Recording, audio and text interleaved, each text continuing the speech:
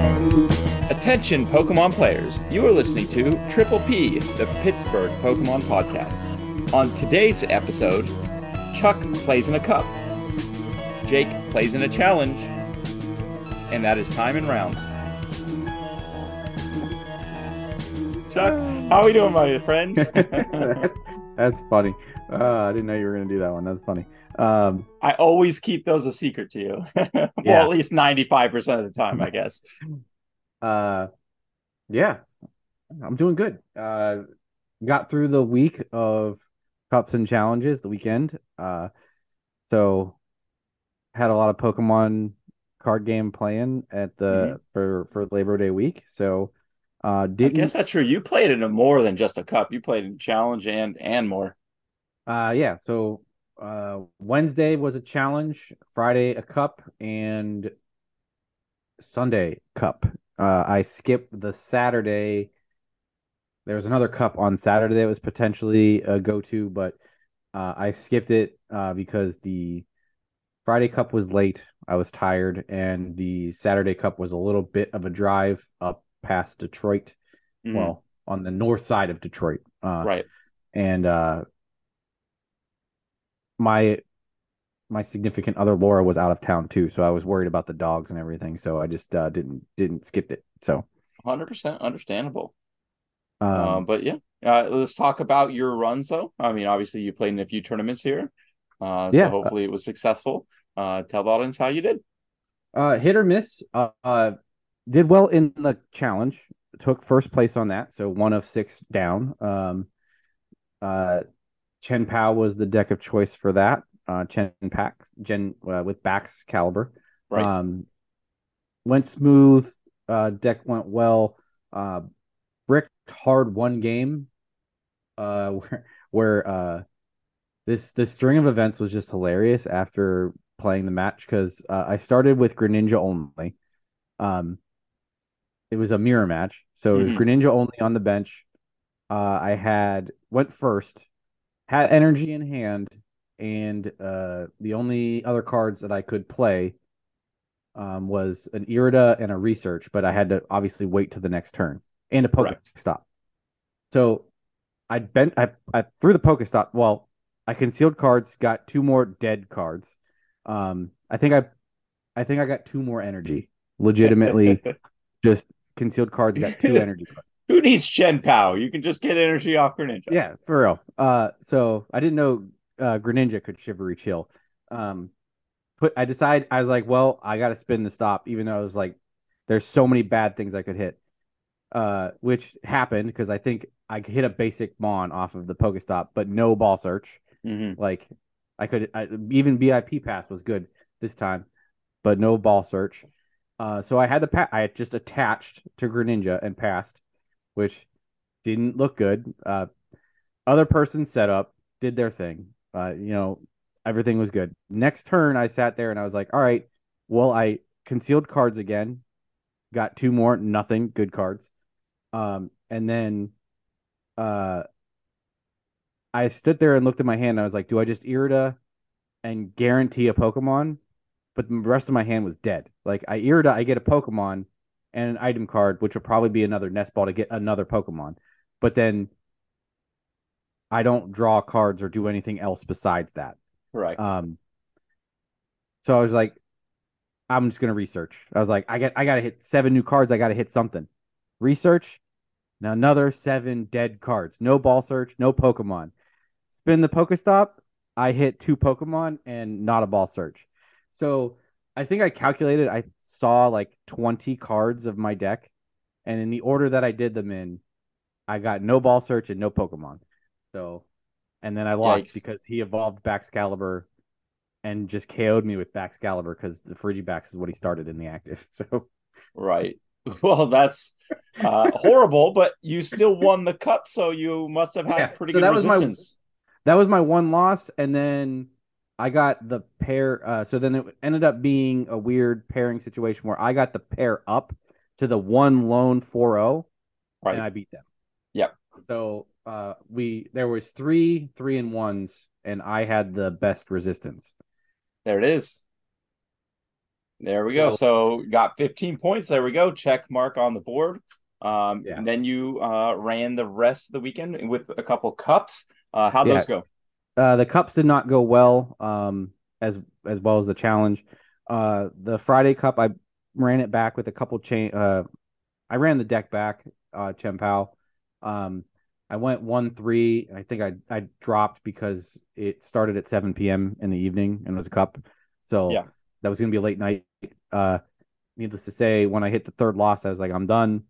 Uh, and I can't really, I don't remember any glaring misplays, but I do remember, like, what I do remember is that, like, all of my losses were super close. Like, hmm I don't think I played anything wrong. I just had trouble closing out the game. Every game I lost was like, I have game in hand here, and I just don't hit it.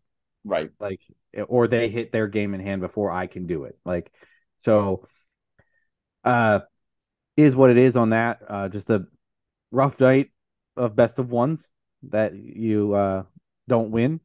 And then Sunday, I be that it was the last tournament of that I was gonna play in before Pittsburgh. I switched up back to Sablezard. I wanted to try a specific build just to see how it did in the format because um I went I got rid of all the techs like in Mm. Sablezard that people were All putting in you went melodic. to straight to Yeah, consistency. I went straight consistency, burn through the deck as quickly as possible. And my idea was even if you Iona me, I'm drawing the cards that I need anyway because Hmm there's the deck is so thin. And it worked. But what I found out is Sablezard has a lot more kryptonite matchups in the format than Chen Pao. So I kind of felt like I was forcing Sablezard, even though I love the deck. So it was a good, valuable learning experience, even though I didn't do well with it. I finished 2-3. I played all 5 rounds, but I threw the last game because I was dumb and promoted Charizard, and I thought I didn't attach for turn, but I did, so I couldn't take the knockout, and then ended up losing the game. Um, but I could have been 3-2, but it didn't matter. Yeah, Wasn't making top cut. yeah. Um, yeah. So, but I learned a valuable lesson with that tournament, so I take that as a learning lesson and was valuable in narrow down what I want to play for Pittsburgh. So 100%. And yeah, not getting we'll get into the the preparation for Pittsburgh a little bit more. yeah But yeah, yeah. So not getting the finishes I want in cups at the moment. Challenges when I go to them, I seem to do well in those. But cups are looking to be a struggle. I think I've played in like 5 now, and it's just been they're tough competition at the moment. right. So yeah, gotta keep up the work on those. But altogether, a fun week of Pokemon. So, how 100%. was Did your you week? yeah, my week was a long week. Pokemon and not Pokemon. So we'll start with my weekend. On Thursday, played in a challenge over at Sports Card Junction. So this was my fourth challenge of the season. Decided to run a different deck, which was a single strike Lugia. Um, just because Charizard just seems to not be what's advertised, and people are falling off of it. So aside from that matchup, it felt like as a pretty good spot for the meta share. Um, but then instantly regretted it because my first game I played against one of my teammates, Mike, and proceeded. I won the coin flip, got to go first. Proceeded to have a Mezagoza and a the other flip card. What's the other one? I always forget. Heads, Uh, you get a the aroma. yeah, Roma. So I might have done this wrong. I don't know. Comment anybody to let me know, please. But my first turn going first, I did the aroma first. So that way I didn't have to play the stadium just in case, I get that tails, hit the heads, get the evolution. And then I'm like, okay, well, I need to get down the Mezagoza to try to get basic out so I can get rolling. Then I put that down, roll tails, and then he proceeds to set up because he's playing a Palkia Chimpao deck. And then at that point I get a pretty good turn too. Get set up, but then he starts taking KOs first because I can't. There was a mid game where it's like, okay, I could potentially come back if he misses this KO. But he didn't, and it was that I was just behind the race at that point.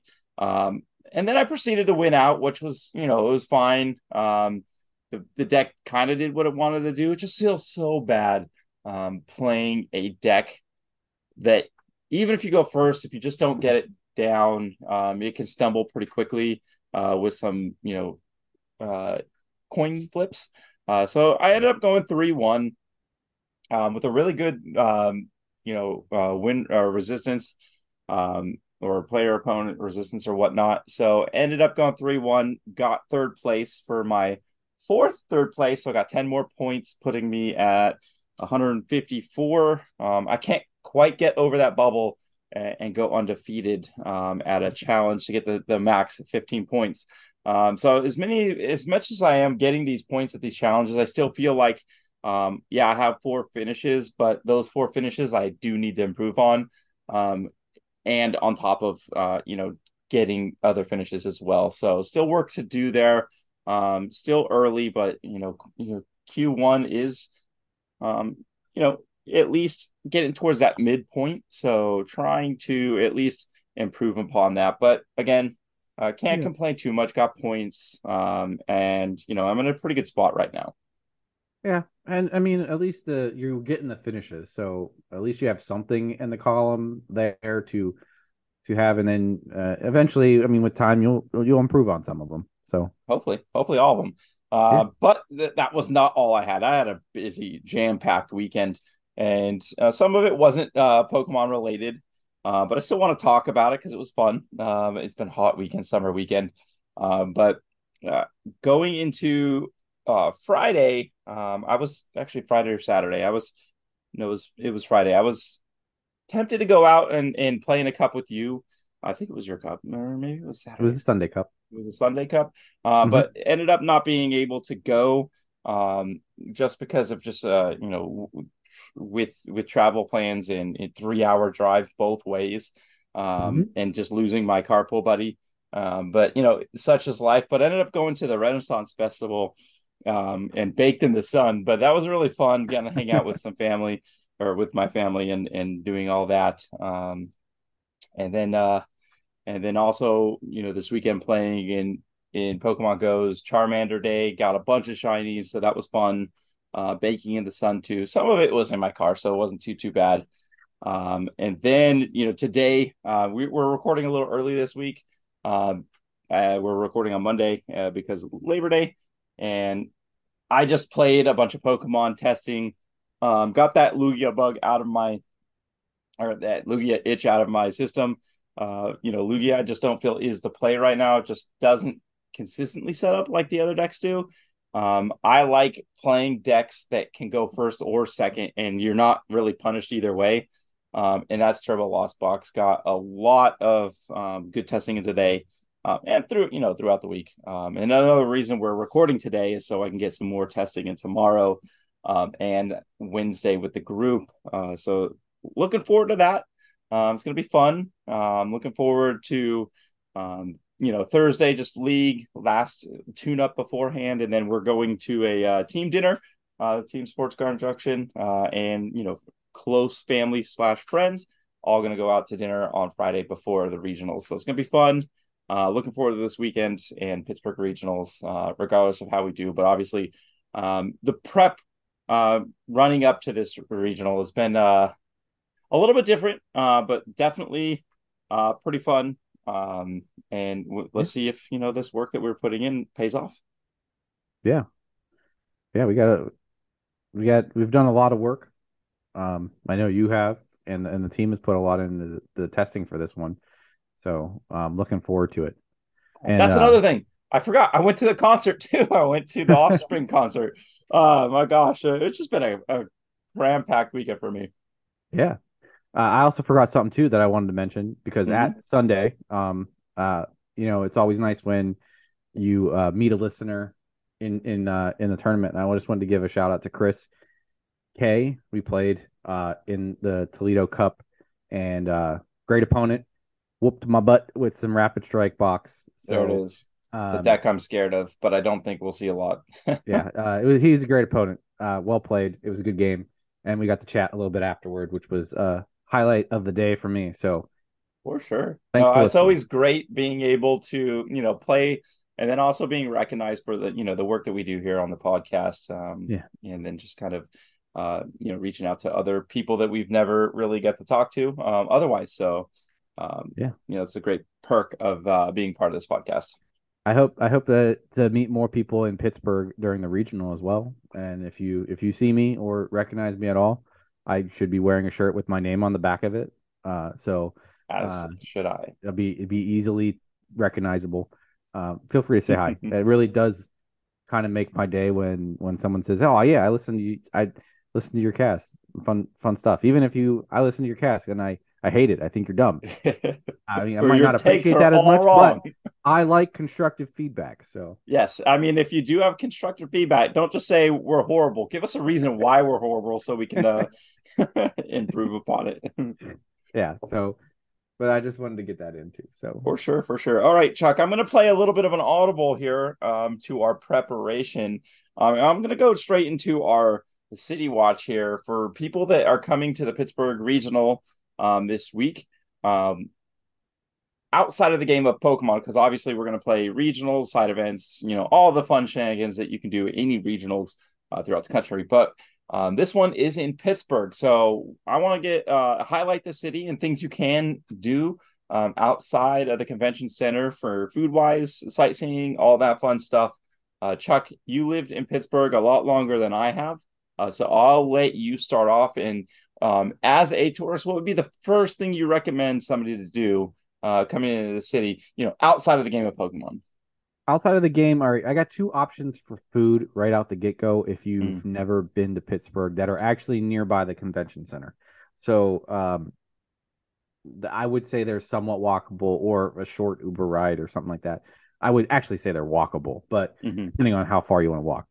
But I think it is DeLuca's Diner is Oh, yeah. right nearby, but this is a breakfast joint. So if you get in Friday or Thursday night and you're there Friday morning, that's the spot to go for some breakfast. It's one of the best breakfast foods. I They're probably open early enough if you want to get up and go get breakfast Right.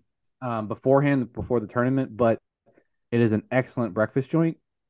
And then Wait, anytime during before you go on, that's the one that was Jack Reacher was filmed there. There was a scene in DeLucas, right? yeah, Okay. I Yes, if believe there you've was a seen this, scene. if you've seen the film Jack Reacher, there's definitely that restaurant was highlighted, and there's also a plaque on one of the benches that Tom Cruise was sitting at.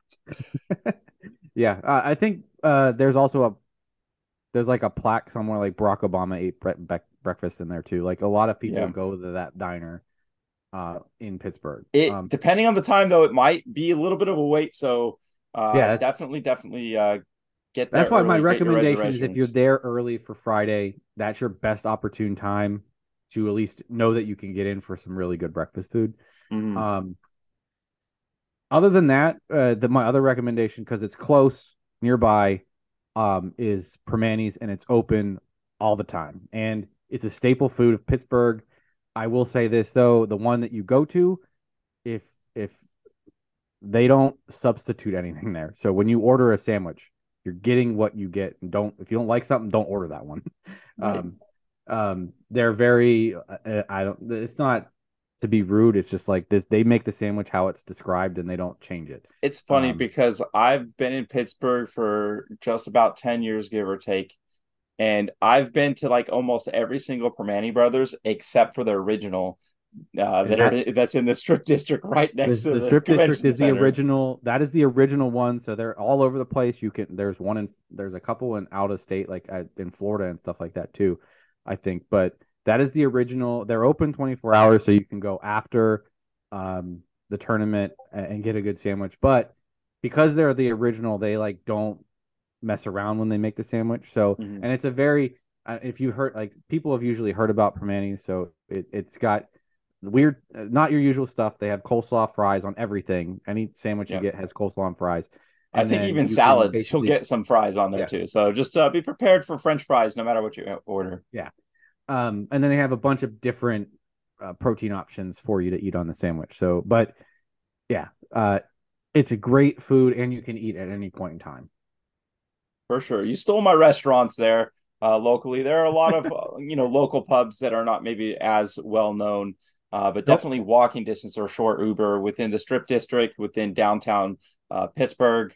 Um, there's, Yeah, there's, there's a lot of places to yeah. eat that are delicious and that I would recommend, but they're a little bit farther away. So if you want to stretch out a little bit, I'm trying to think of what would be somewhat close, um, that isn't too far, because the McKnight area has a lot of really good places and some really good taco joints, and they're not it's not too far, but it is across a river, so you never Right. know how long it's going to take. Um, All right. Well, I'm gonna go outside of the food options because you kind of took the food options. There's two sorry. sightseeing areas where the first things I did when I moved here, and I definitely recommend because actually there's three. So when you're driving in, um, I highly suggest going through the tunnels the first time going through the city. The entrance into the city through the tunnels, from the Green Tree area.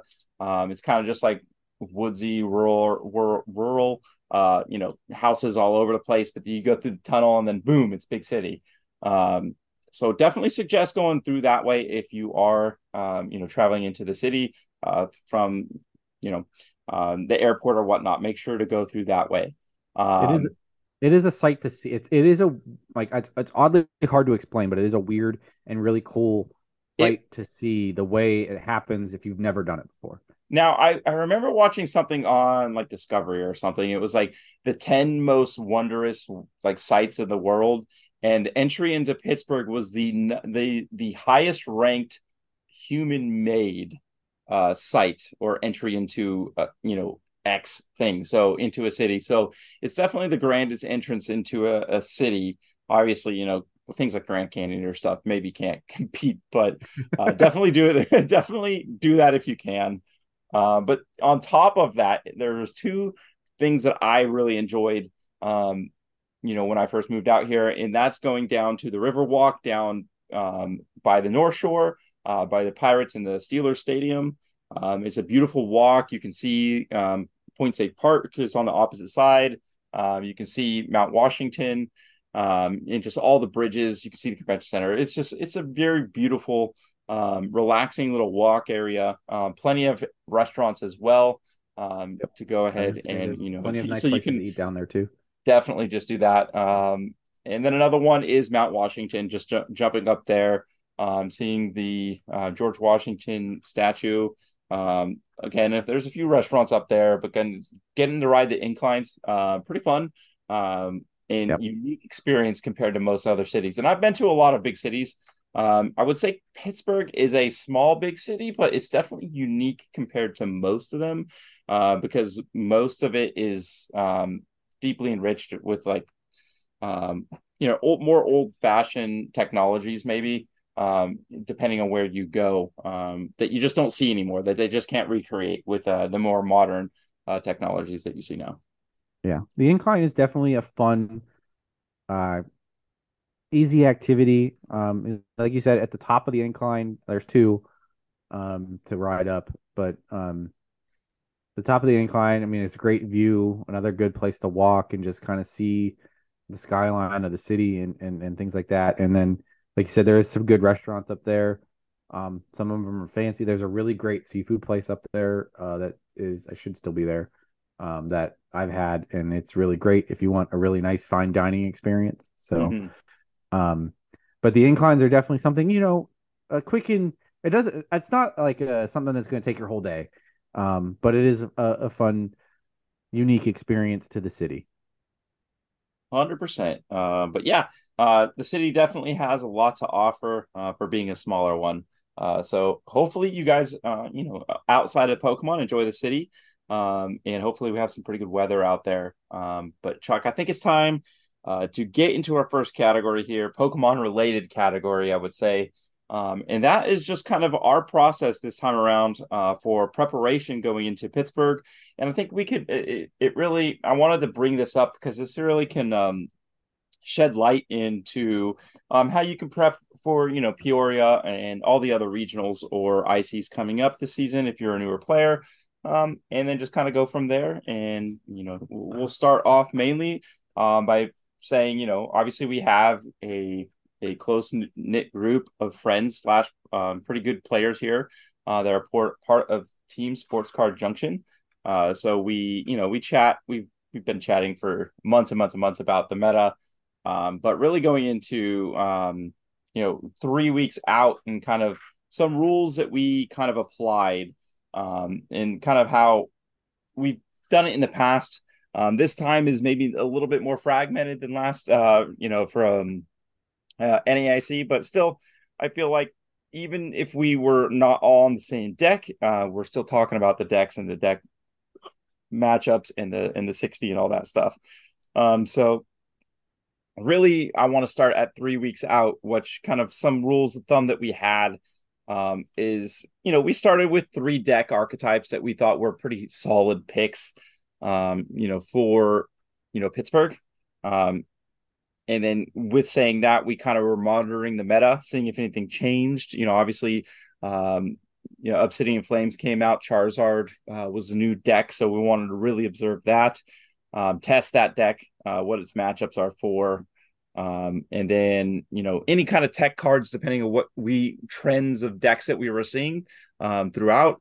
And then, what felt best. And that's definitely, that's more personal because we could always say, like, I think that the community is definitely saying Garatina, Lost Box Garatina is probably the best. But that doesn't necessarily mean it feels the best for me or feels the best for Chuck.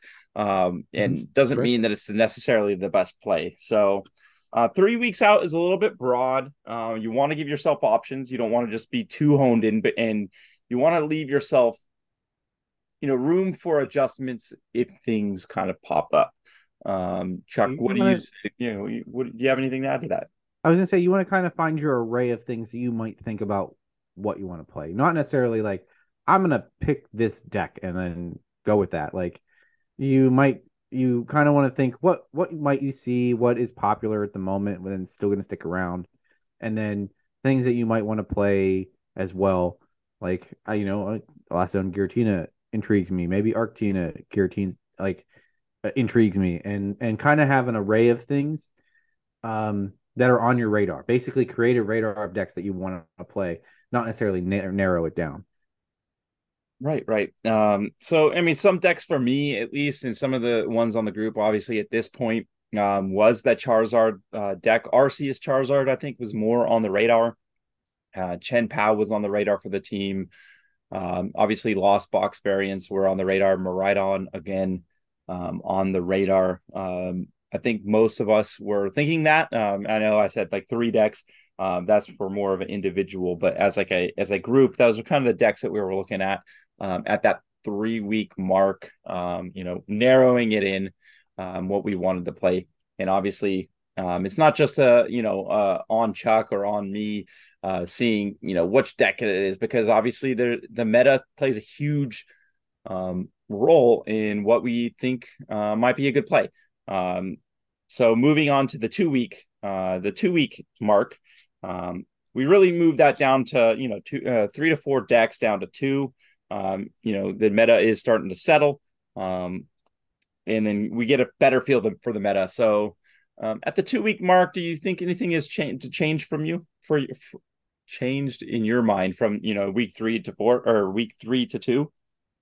Yeah, you kind of start to realize what might be the most popular thing that you might see out of those decks on your radar. Maybe not necessarily like what you consider the best deck, because that is kind of opinionated, but what you think would be the most populous choice in the meta, like what the group think, like the world's view of what might be the best deck in the format at the moment. Because that's something you'll want to take a little extra look at when you're if it's something that you're going to see the most of, then you want to know that matchup a little bit more than maybe every other matchup. So Correct. Yeah, and at this point, there were definitely, we're getting a better feel for the meta. So, with that being said, we're getting a better feel for the tech cards that each deck is playing generally. I know at the 3 week mark, I was one of my top decks for the last little bit has been Turbo Lost Box. So there was I forget the card already, but the card that adds one basic energy to your attack cost. the league headquarters. The league headquarters. I always forget that one. I was kind of a little bit worried on that. Kind of a little bit worried on Charizard at week 3, but going into week 2, the group sentiment on Charizard started to die off. Some people were still trying to make it work, but overall, I feel like as a group, we realized that the deck is just not where it needs to be currently. Obviously, somebody could have cracked it, but I still feel like it's just not there. And then the Pokemon League headquarters, I've seen 2 decks play against it, and that's all my IRL tournaments. That's all my live tournaments, and anything I've watched on Twitch, or It's not caught on. just it just hasn't caught on. So felt pretty good about that. And then it really is just some meta call there. Where we're eliminating decks. For me, obviously, I'm. This is kind of where I played Lugia, kind of in that week 2 for that cup. It just didn't feel great, so I really took that one off. Chin Pao was always there, but it felt like you're just very reliant on that turn 1, and it felt really bad if you went second, especially if you didn't set up. And then obviously Garatina felt okay to me. It just felt like it was very 50-50. Like it wasn't super consistent, but when it set, like, as compared to Turbo Lost Box, but it definitely sets up and does well against the broader meta and against like Charizard decks and big things. But as we saw that kind of fly, that kind of deck falter a little bit, it really narrowed my eyes in, at least on Lost Box. And I don't know if you want to add anything to that in week 2. Yeah, well, for me, week 2 was like, because week 3 we took the broad aspect of seeing what was available, what could be good, and then week 2 kind of narrowed down my choices and things that I would want to play, like to one, not necessarily, but 1 to 2, like 2 things. Like maybe you find 2 things that you feel good about. It fits you find the deck that maybe fits your play style of what's good in the meta, and you start narrowing those options down for you to 1 or 2 things, so that you can then optimize your testing and narrow your focus down to things that you're going to play. Right. And the group. This is where I feel like the meta is so helps you. What's that? This is where a group helps you, but then 100%. You need people to rely on, like, to lean ideas off of, regardless if you guys agree. And like, it's kind of weird because when we went to NAIC, we all were very unified in picking one deck. Right now, the meta is just so wide, diverse, like, so wide open. Some people went a different direction. I mean, I think there's 2 people on like Palkia. I know I'm on Lost Box. I think one other guy's on one of our other teammates on Lost Box. Lost Tina's a thing. There's so many different options, but obviously leaning into them and kind of just getting their meta feel, what they're seeing, really, helps me in picking. Hey, I know going into this last week, I'm playing Turbo Lost Box. It feels like it's in a pretty good spot in the meta. Obviously, there are counters to it, but will those counters see a lot of play percentage wise? There are going to be some games that I'm pretty much going to have to punt to.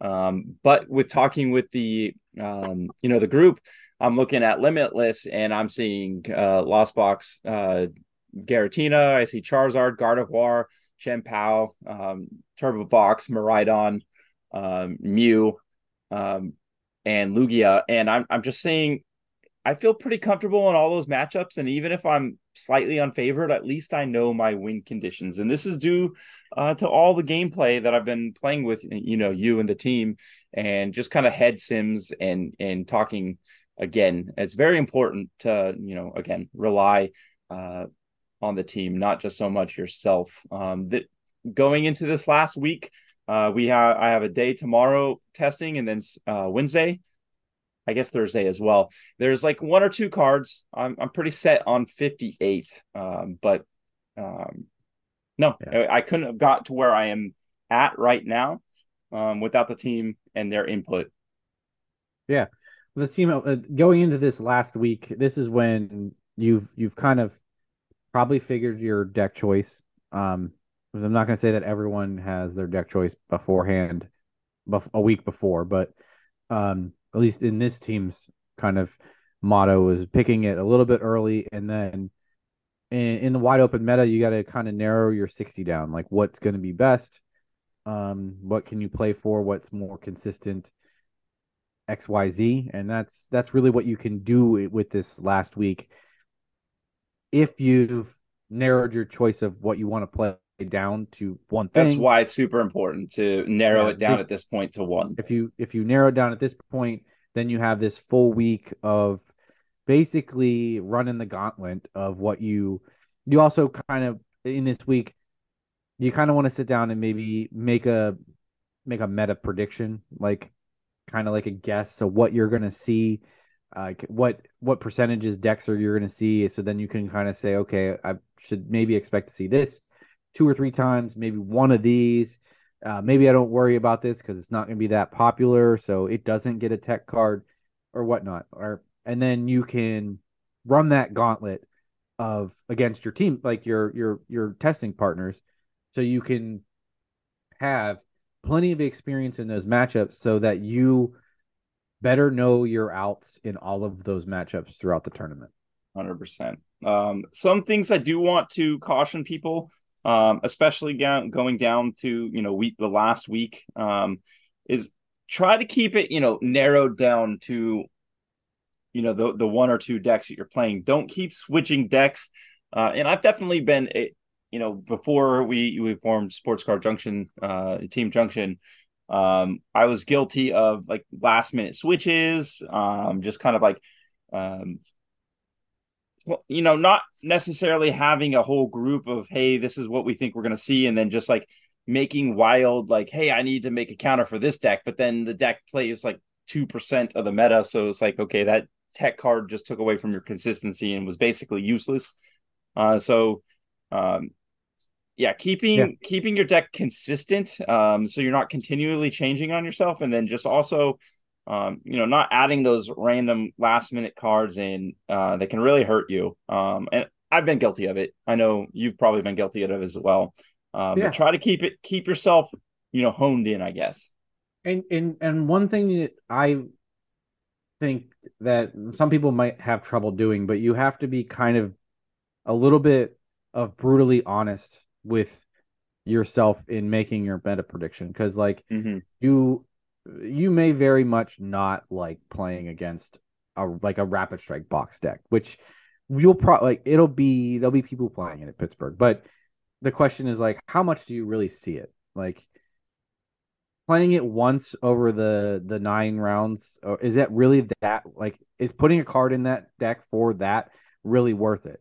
And It how really much depends on if that one card messes with all your other matchups, because if you become less correct. consistent, so then you lose those 50-50s because you've teched for a deck that But you're probably not going to see. and it also has the question why I say you got to be brutally honest is if you add this card, how much does it actually help you in that matchup? Like if it's already a bad matchup, like and you're gonna add a card that makes it a not so it's still like a 50-50, but then you're cutting something that's going to make your deck overall less consistent, or you're adding something that becomes like a horrible starter for you or something that you might hit in any other matchup. That's where you just go, you know what? It's not that popular. Like you have to be brutally honest. It's not that popular. I might only hit it once. And if I do, I if you just practice it, you might be able to just play your way around it, like without the tech card. Hmm. And you can't worry about, especially in a meta that is as diverse as it is right now, where there's at least 8+ decks that can be played and have a shot at day twoing or top eighting. You can't prepare for everything. So you gotta sometimes you have to cut a loss to make sure that everything else is a positive. You know what I mean? Right. 100%. Yeah. I mean, consistency is key. Generally consistency is my tech card um, for the meta. So I would rather set up 95% of my games and then have a 50-50, fighting chance to win those matchups than having a tech card that might make it, a 50-50 to like a 75-25, but then like are completely useless in other things. And then make my consistency just a little bit lower. So things that that I personally taken into consideration, but obviously Pokemon is a very diverse game, so that's what makes this beautiful. So if you want to be a tech player, that's it. That's your style. Go for it. I know Uh, plenty of players like that are super successful. yeah, and there's a spot and a time for tech cards. It's just like with this meta being as wide open as it is, Mm-hmm. it is really hard to lean on a tech card because certain when you're getting there, it'll help you in maybe one or two matchups, but then it just doesn't do anything for anything else. And then when you start trying to add layers for everything, you end up devoting too much of your deck space to um tech matchups, and then it you just increase your chances of it becoming a more clunkier mess because you have cards that don't help with consistency in there. Too many Correct. cards. Correct. Yeah. It's So it's one thing when you play a one of Drapion in a lost box, like for a Mew matchup or something like that, and you're just like, it's 59 card deck. Any other matchup, Drapion just goes away, or it's an easy lost zone card. Like that is something where it's nice and easy. But if you do that and you do like 6 or 7 more cards, when you see all of those in a hand at once, because now it's a possibility, then you're like, oh geez, what did I do? right. And that's one reason I kind of stayed away from like Lost Box Kyogre. Not to say it's not a great deck because I definitely it plays slightly different. But the reason I kind of stayed away from it is you play more energies. And then you also play more energy recovery cards, as the energy recycler. I think it's Yeah. the energy recycler, right? So that's like it's like 5 or 6 cards that just take away that guaranteed consistency. So it's not only their clunky cards at the beginning of the game, you have less of those cards that help get stuff in the lost zone. Um, if obviously if Kyogre sets up, it might be better in the late game, but it's that early game that I really really cherish as far as like consistency. And consistency is key. I mean, everything is great when it works, but it's how consistently does it work. So, Mm-hmm. 100%. All right, Chuck, I think that's a good, just a little bit of recap of what, our process was. Hopefully that's helpful for people. But yeah, I think it's time to take a break and jump into the pit stop. yeah, let's go.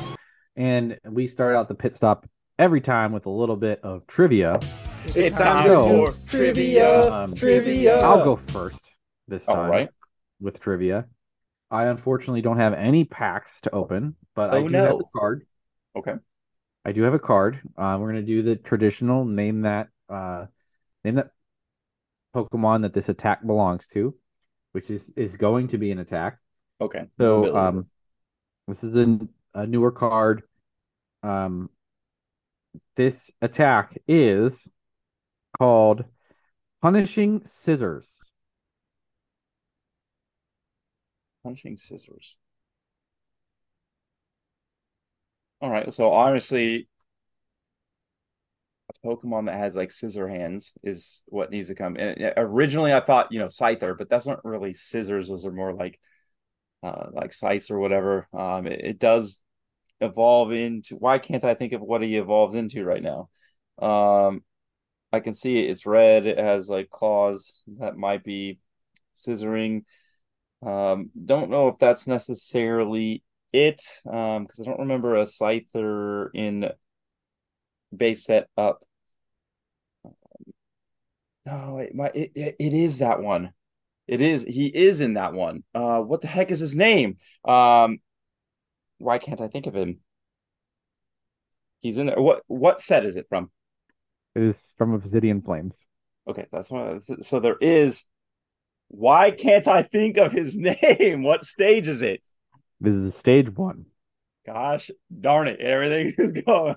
What's my other hint? Um, It is a metal type Pokemon. it is him. I don't remember his name. Why can't I remember his name? It's the evolution of Scyther. This is a classic Jake. Oh my gosh! It starts with it. I think it starts. Gosh darn it! This is making me mad. Because not Steelix. Steelix is Sizer. No. I'm gonna stop you. You've mumbled it out. It's good enough. Okay, Sizer. It is Caesar. Caesar. Caesar. Let's go. Let's go. I got it. Good job. Oh my gosh! I can't. Ugh. It frustrates me because I know these things, but I don't.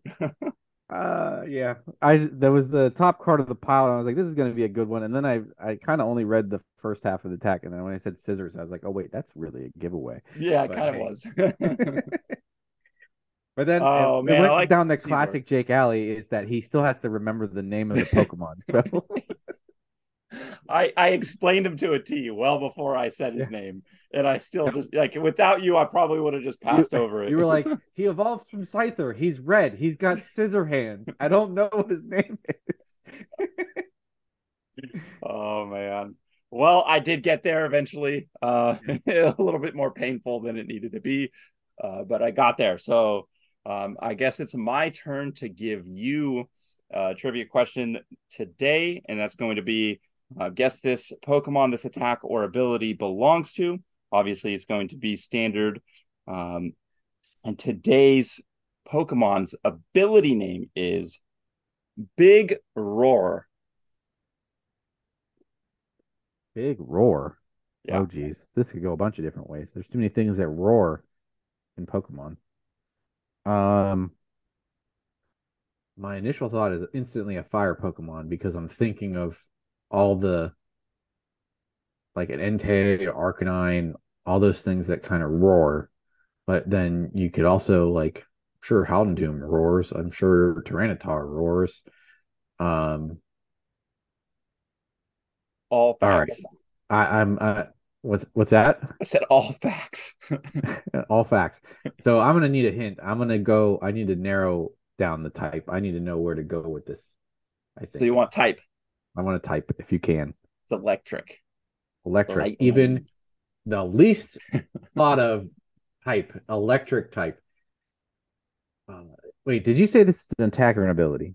It's an ability. An ability. Okay, so I don't think Tyranitar EX has an ability. Because I thought you were going to throw me a curveball with This is a the Tyranitar curveball. type Tyranitar. But all right, electric, big roar. Raikou can possibly roar, but I don't remember seeing him recently other I than can give you ability. set, stage, and then if you really still need it, I can tell you what the ability does. Give me the stage. It is a basic. Basic, okay. Big roar off of basic Pokemon.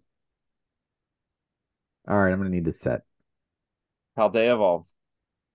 Okay, so electric Pokemon. So I doubt it's like Tadbulb or the evolution of like Pikachu.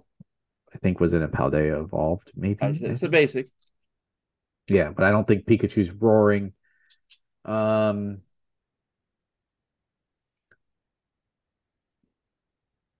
I'm missing something that's very probably like obvious in this. I'm Ability stumped. Big Roar. Once during your turn, if this Pokemon is in the active spot, you may switch one of your opponent's active Pokemon to their bench. Your opponent chooses the new active Pokemon. I remember reading this card and liking it, and I still can't remember what it is. Um, I'm I have to take a stab in the dark. Shinx. He shoots, he scores. He No, gets it. I got yeah. You miss 100% of the shots you don't take right there. I took That's it. right. You take your shot. You don't score if you don't shoot. All There it right, that was is. that was literally a stab in the dark. Last minute, I was like, "What? What?" I was like, I looked down at my plushie for Luxray, and I was like, "That's a cat, and it's electric. It could roar. I'll go with Right. Shink." There it is. You got it. In the ninth, the bottom of the ninth, two Bottom of the ninth, outs, yeah, full two count. strikes. Rip rips a homer. Oh, I got lucky on that one. All right, now I think it's time to do who would win. All right. So, it's my turn. I think I have an interesting one. I don't Okay. know. Um, I think I did the last time we did. I think I did a triple threat last time. No, the last Not time not last time. I think you I had last time Magikarp versus Phoebus. Phoebus, but I think I was the one that also did a triple threat before. But I'm You doing have. another triple threat match Okay. because I think this would be an MMA fight for the ages. Um, so who would win between, and it's all Pokemon related, Hitmonlee, Hitmonchan, and Hitmontop? You put them all in the squared circle or an octagon, and they have to go at it. Who's gonna win? Okay, so I believe Hitmonlee was named after Bruce Lee, or at least inspired by, and then Hitmonchan was Jackie Chan. And Their names I seem to follow that I train of don't know thought. what I don't know that, Hitmontop was but really based after, like if it was based after a person. So obviously the first two were original 151. I would have to say Hitmonchan. Hitmonchan is based off of probably, I mean, maybe a little less legendary, but like more tried and true, I guess. Stuntman Hitmonchan, Jackie Chan. I feel like his punch has a little bit more staying power, more accuracy. He can jab faster than those kicks of the long legs of Hitmonlee.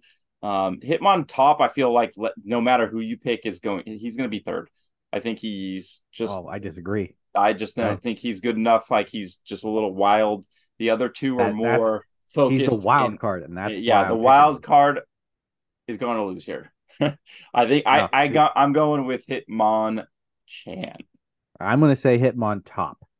The wild card. I don't know if he's like drunken style or whatever, but spinning around, legs flailing. I think he's got the wild card factor to come away with this win. Nah, like this is Yeah, what's he gonna can just. happen. They jump in the ring. He starts spinning, and Hitmonchan and Hitmonlee are gonna look at each other like, "Is this guy serious?" And I kind of just like let him spin until he gets dizzy. They'll both just like kick and punch him. He'll go flying. He'll be KO'd, and then it's like free for all at that point. And then I just think Hitmonchan is the superior fighting Pokemon. I I disagree on that. I think Hitmontop with his spin power doesn't give them the opening to get in their kicks from Lee or punches from Chan. So he just keeps them on the I mean, you're defensive, and spin one. There's two things. Like you're spinning, so you're gonna eventually run out of steam, and you're gonna have to stop, and then you're gonna get kicked. it's the thing though, Or maybe when he you're in just the goes for middle so of long. spinning, like Hitmonlee can just kick him straight in the face when there's no defense. Like he's not really putting his hands up to block Are his you hitting the face. low kick attack, low kick, ducking Yeah, he's kick, low ducking kicking kick? him. Like why wouldn't he? Well, I need some viewers help on this one. So hit the survey. Who would win this? Hitmonchan.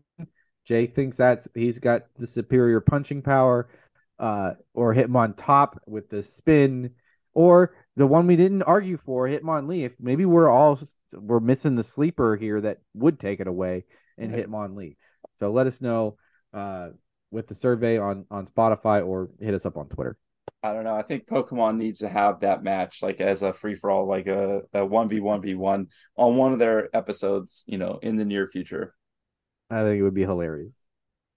Yeah, for sure. So, with that being said, I think it's time to take a break and get a word from our sponsor. The Pittsburgh Pokemon Podcast is brought to you by Sports Card Junction. Located in the North Hills of Pittsburgh, Sports Card Junction is a one-stop shop for players and collectors with a wide variety of singles, supplies, packs, and boxes available in-store and online at sportscardjunction.com. And don't forget to check out our weekly league Thursdays at 6:30. Thanks again, Sports Card Junction, for being a awesome sponsor of the cast. Always appreciate it. But now it is time to move in to the news. And this week we have not too much news, but we got some spoils on some new cards, and we got our first look at our Halloween packs, and we have the 30 cards that were released. So that's the first thing I'm gonna go to. So we have seen all 30 of the trick or trade booster cards. Some repeats, but a little mixture of some Scarlet and Violet cards, as well as some Sword and Shield cards. Cool Pikachu. I think the one that everyone I think is clamoring about in there is the oh geez, the one that's very popular at the moment. I can't remember its name. Is it the birds? The birds, yeah. Murkrow? There Yeah. is the Murkrow. The Murkrow is the United Wings Murkrow. So you now have, I guess, highest rarity Murkrow if you're building United Wings. Yeah, that's the one. There it is. That's And pretty I sick guess card. Drifloon too. I think that the Drifloon is the one that everyone would use for the Gardevoir thing if that ever actually Whatever becomes a happened to thing, which never Drifloon did. becoming super meta? Like, where's our Champions Festival JKR Drifloon just meta deck? That manipulated that to I being know. Like, getting his Champions festivals to be more expensive or something. No, I'm just kidding. I right. don't know. Imagine how many people like made some money just off those Driflooms or the Champions Festival, thinking that was going to be meta deck, and then it just completely flops. Yeah, I don't remember ever seeing anyone do anything with that. Maybe someone surprises us with it. I don't know. But yeah, those are out. Those are the two notables. But these are super cool. I'm planning on getting them again just so I have a. It's really last time I got them, it was super easy to collect a set, and I want to have some handy for trick or treaters again in case I see some kids that come by in Pokemon costumes and just hand them out for that. Can I go to your house for So trick or treating? you can. My house is a hot spot for trick or treating. I bought like uh 6 bags of candy, and I think I went through 5 of them. So we get a lot of kids. We're Man. on like a main So you're drag. saying So you only give these trick or treat packs out to kids dressed as anything related to Pokemon? I would. I bought a pack last year, but then I severely underestimated the amount of kids we get. So it would be much more expensive to hand every kid a pack of Pokemon cards than it is for candy, which is Right. probably what most of the kids want. So, Correct. Yeah, right. um, but back to some news. We did get some other cards spoiled from the upcoming Paradox Rift set. These have some pretty cool cards. There's a Rotom, a Volcanion, and stuff, but nothing too crazy to really spotlight except for the evolution line of Natu and Zatu. Mostly because of Zatu in this. So Zatu's a psychic Pokemon, stage 1 with 100 HP, and evolves from Natu. But comes in with a nifty ability. Once I read it, you'll realize why I brought it up. It's called I can't Akashai Sense, maybe. I can't. It's weird word. I just don't know how to pronounce it right. But the ability reads: once during your turn, you may attach a basic psychic energy from your hand to one of your benched Pokemon. If you do, draw 2 cards. Shadow So Rider.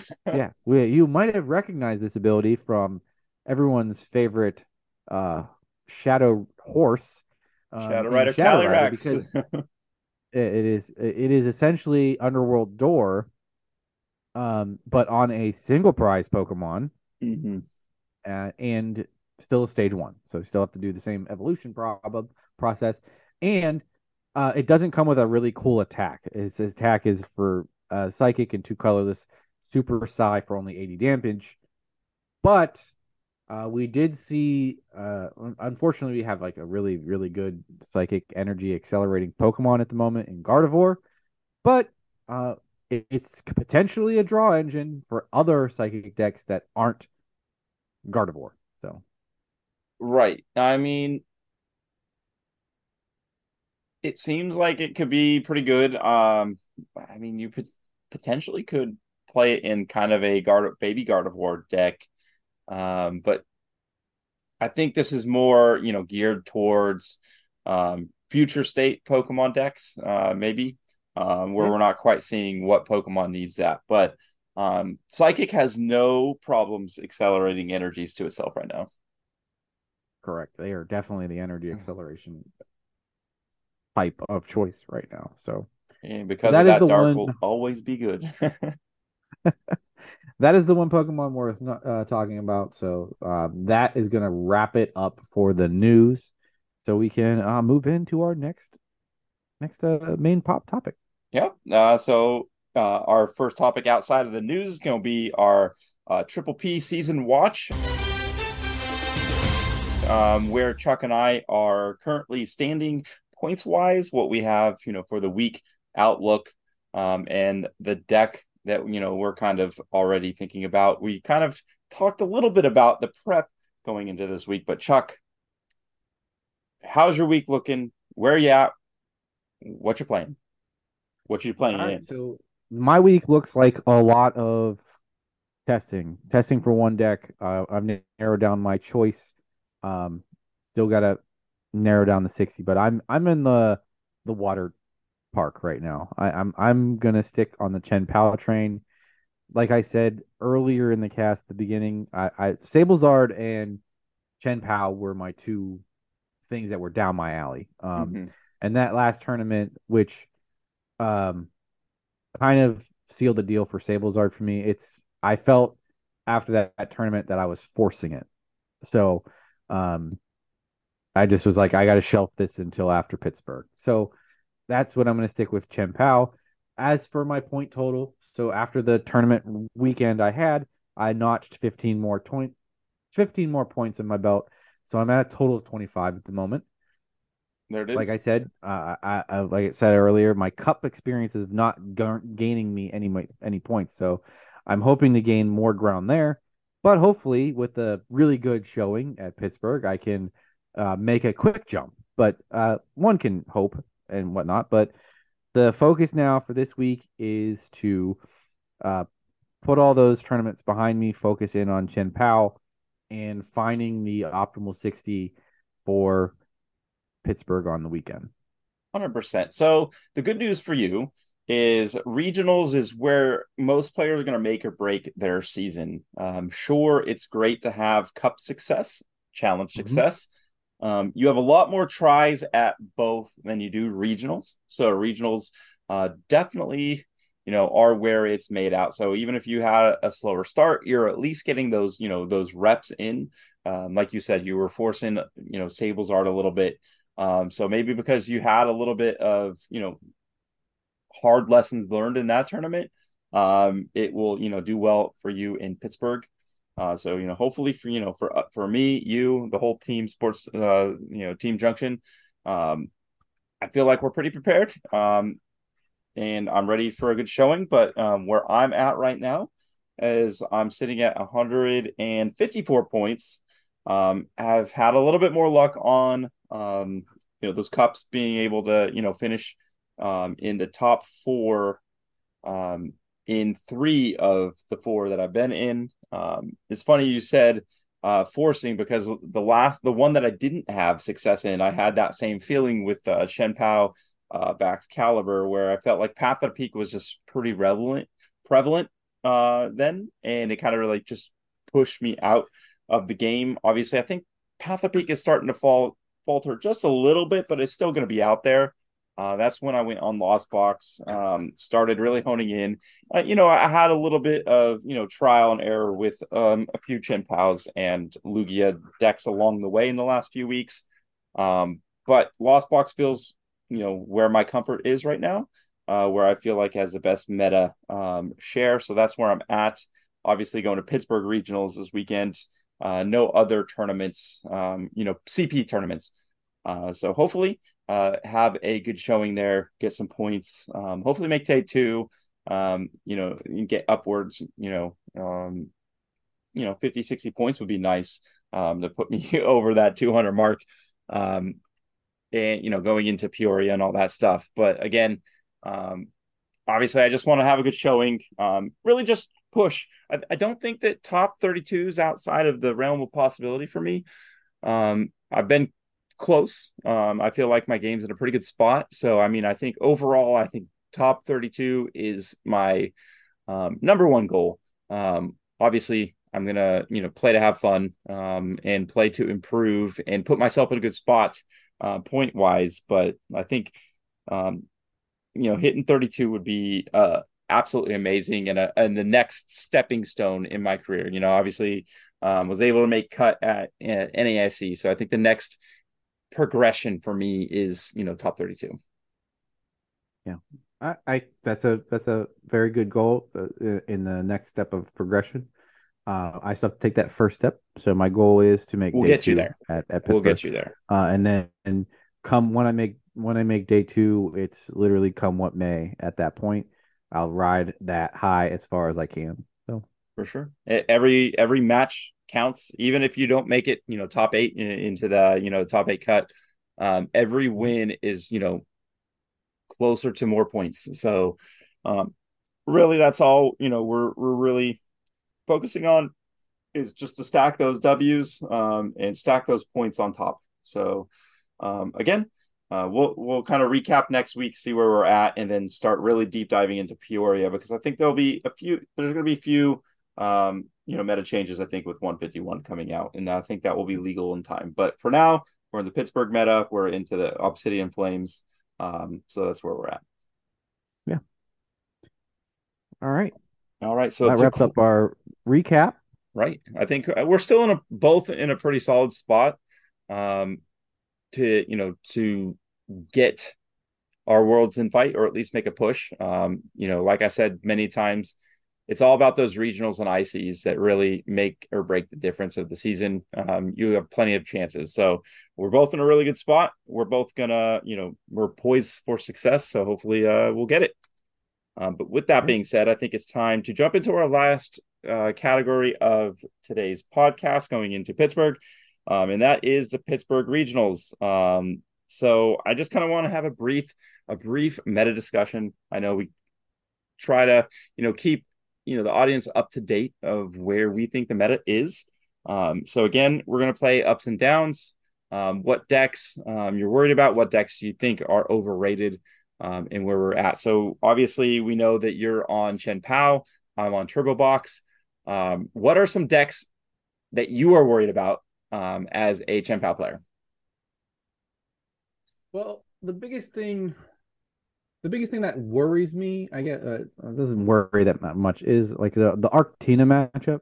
Lost Zone Tina, not as much, just because the reliability of getting a path early is a little less in that deck, I think. I think they use it more as a later closeout. Or I mean, you might not see it be the way that Arc Tina is just like, oh, let me just go Starbirth and get it. Usually, is the guarantee. So, the playing Chen Pao, I've played this matchup a few times, and it's not unwinnable.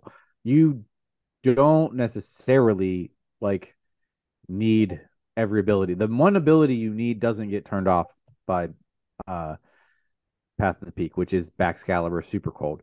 Right. The trick with this is coming out hot with getting your water energy out of your deck.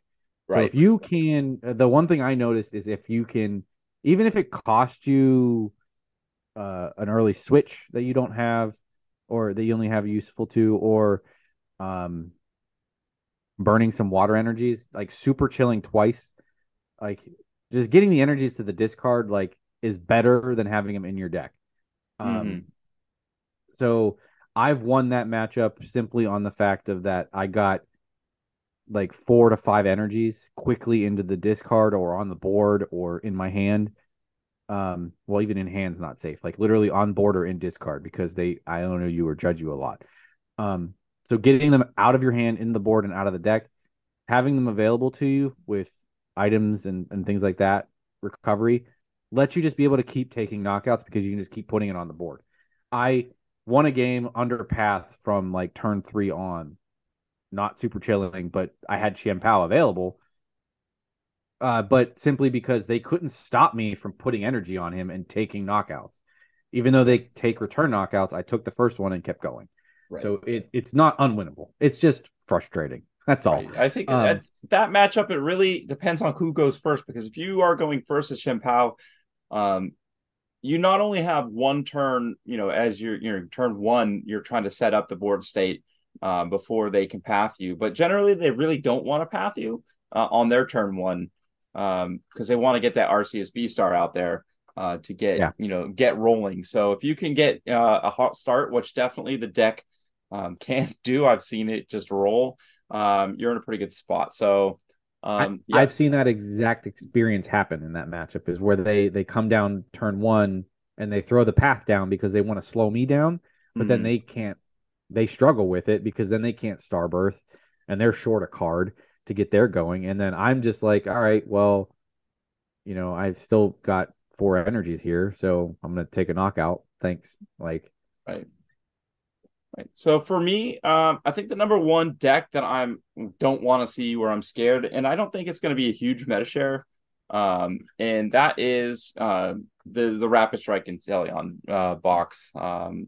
Just yeah. don't feel like that is a really great matchup for me. Obviously, there are outs to it. The strategy for me would be go first, set up fast, start taking out their auxiliaries before they can set up, or their Remoraid's. If I have to, I can boss kill one Inteleon because they do need to get the VMAX out there to start pinging damage.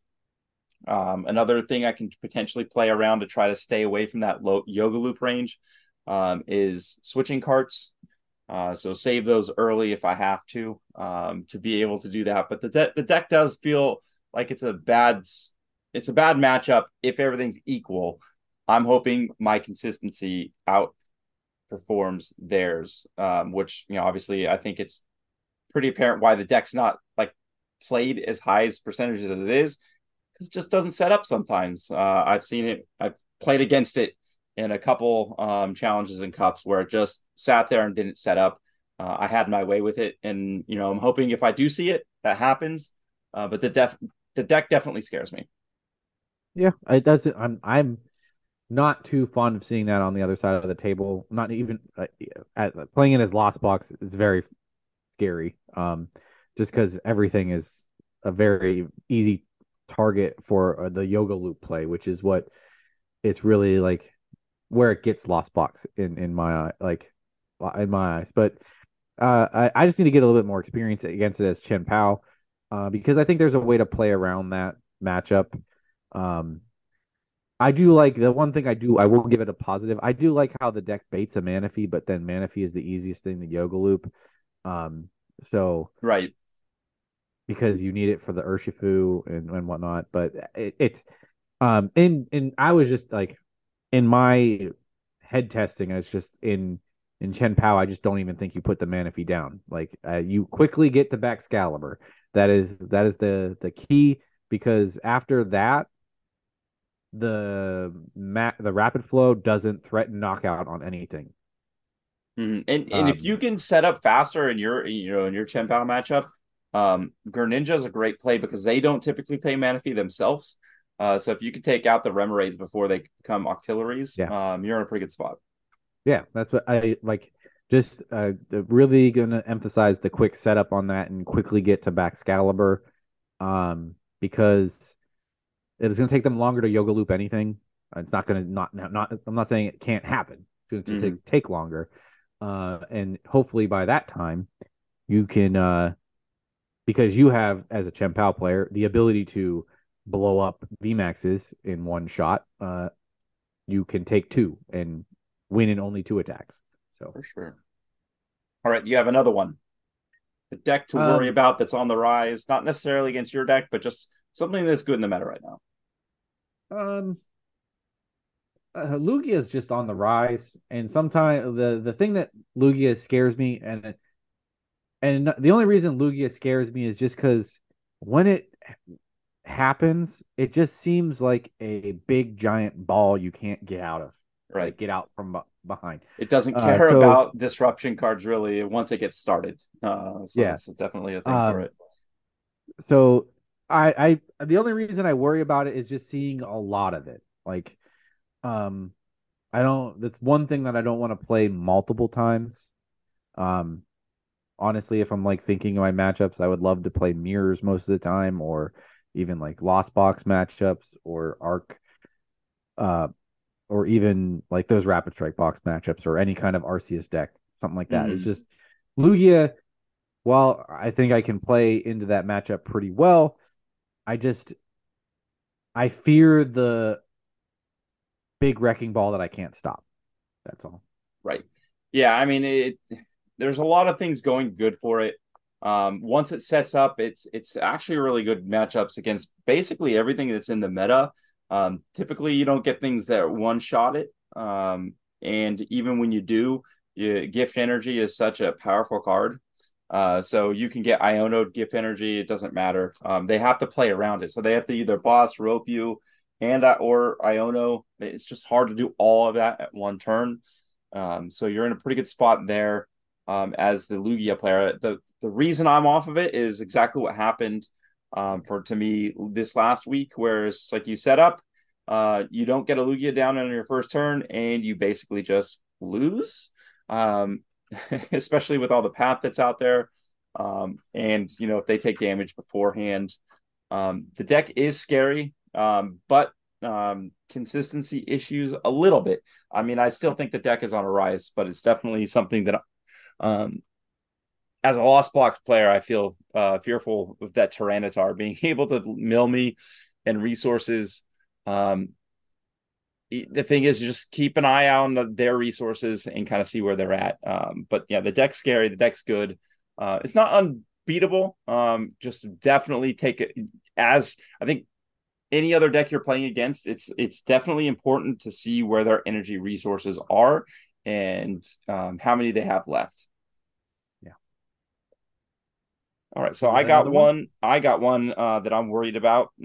It's on the rise for sure since Andrew Mahone made it super prevalent, and that is Miraidon Flaffy. The deck sets up pretty consistently. You just need a Miraidon out there. They have a full bench. And then they can get a Raikou out, so they have turn one threat ability where they can just take knockouts. They set up pretty good. They're pretty beefy. The problem with the deck is the mid-game consistency. I mean, I've played against it. I lost a couple weeks to Zach playing it. Very close sets. I would say for Lost Box, it's very 50-50. It's definitely about managing resources and, maybe a little bit of praying that they miss a couple on their electric generators.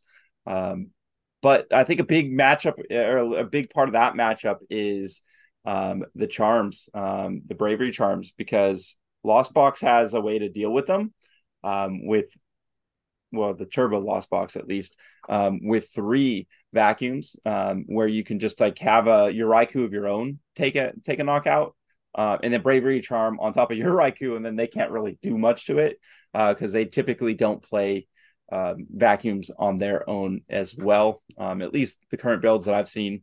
So it's a very interesting matchup, but it's one of those decks that doesn't matter if it goes first or second, because I feel like it just does what it wants to do. And I think that's what's great about it is decks that don't mind if they go first or second. Those are the kind of decks that really draw me to them currently in the game right now. Yeah.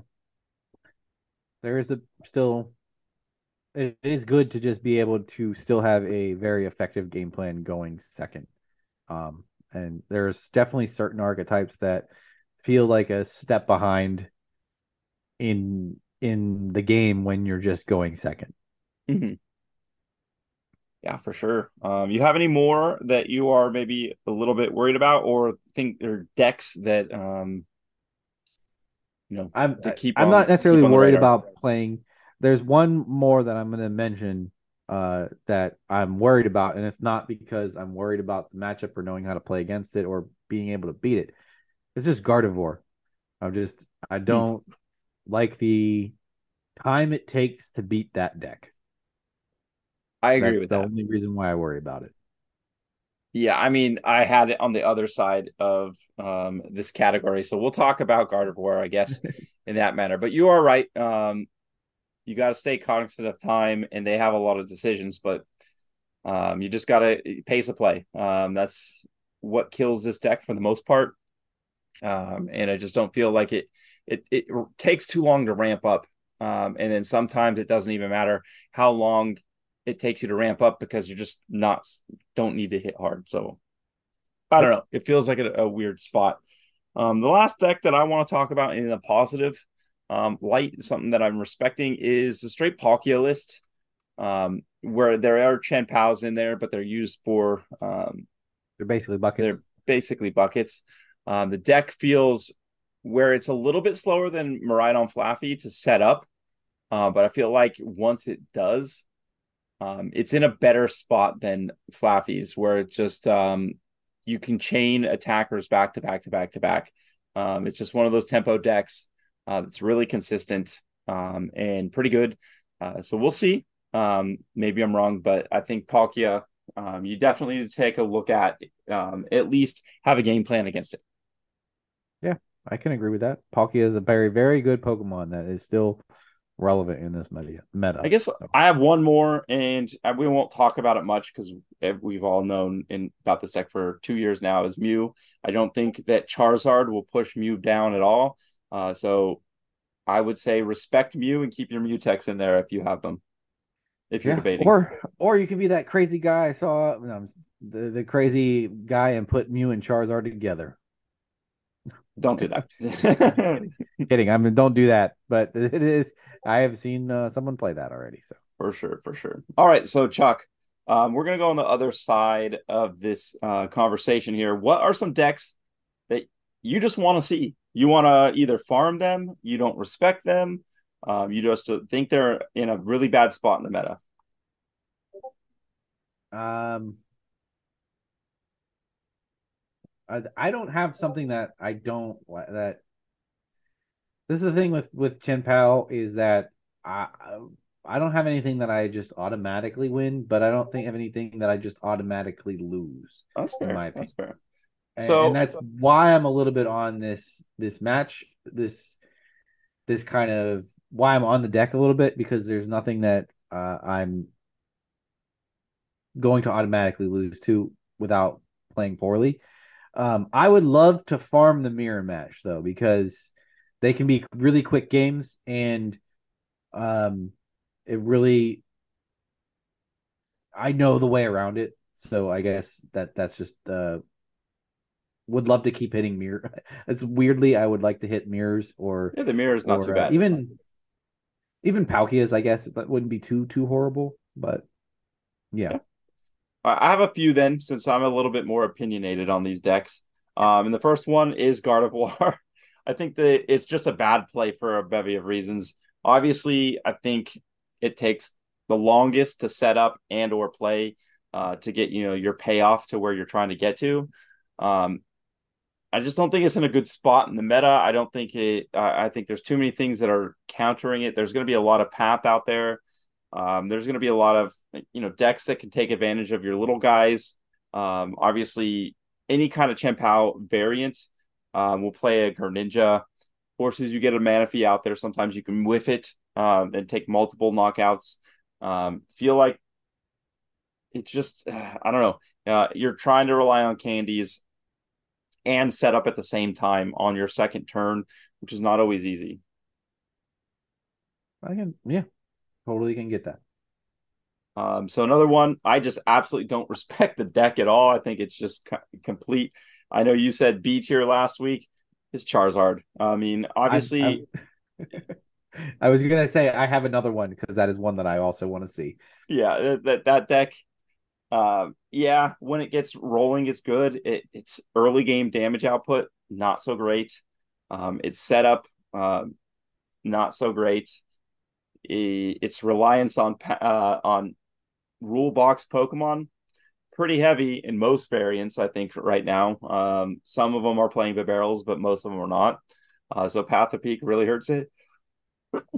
Excuse me. I don't know. And I feel like Chen Pao can outmatch it with early game high numbers and late game high numbers. I feel like Lost Box can manipulate the math when everything's said and done. I think Tina, obviously, path plus ability. I'm talking Lost Tina, path plus ability, or V Star power for big KOs, then taking out Arceus's. Feels pretty good. Mew, I think, just outpaces it and doesn't care necessarily. I know there's weakness, but from people, I've not played the matchup, but from people that I've talked to that play Mew, that run into Charizard, they just say they out consistency it. So Mew, I think, is just a better deck overall. Yeah, Charizard is not the final nail in the Mew's coffin.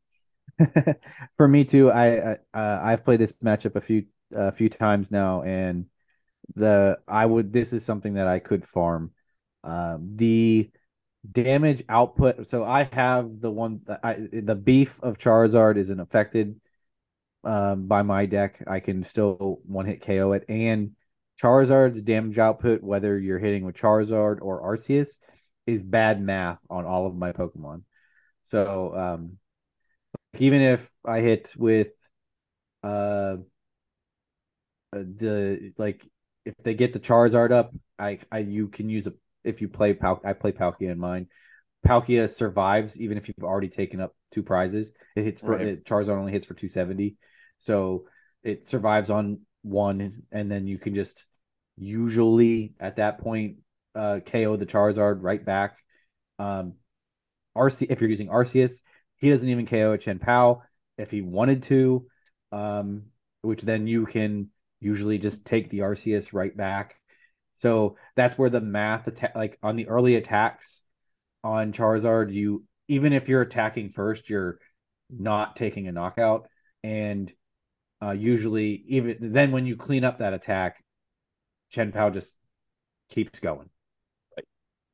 So one more archetype that I do want to talk about that I think that is just not a good play, and that's really Arceus anything. Arceus Giratina, Arceus Friends, Arceus by itself. I just feel like the deck has underperformed in the last few sets, and it just the staying power.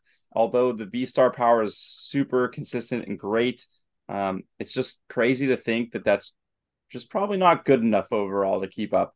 The damage output's just not great enough, and I think there's plenty of good acceleration no matter what other archetype you want to play that you just don't need to play that deck. I agree. I think the popularity of things that can hit 200, well, 80 and over, mostly because of like Chen Pao, and there's some other things. But the fact that there's the popularity of them are that high keeps that down. Like you just can't not expect to see two or three of them maybe in a day, and then that's too many losses at that point.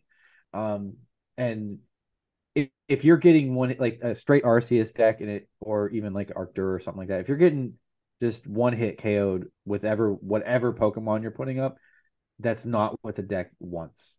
It wants to at least beef out some attacks. For sure. No, I agree. Um, yeah, I mean, I think that's a pretty good breakdown of what we potentially are going to see. Do you think there's any spicy decks that nobody sees coming out of left field this time around, or you think we're going to stay pretty pretty consistent to maybe what we're seeing on Limitless on the top 10 decks. I think we're gonna see pretty much what we're seeing.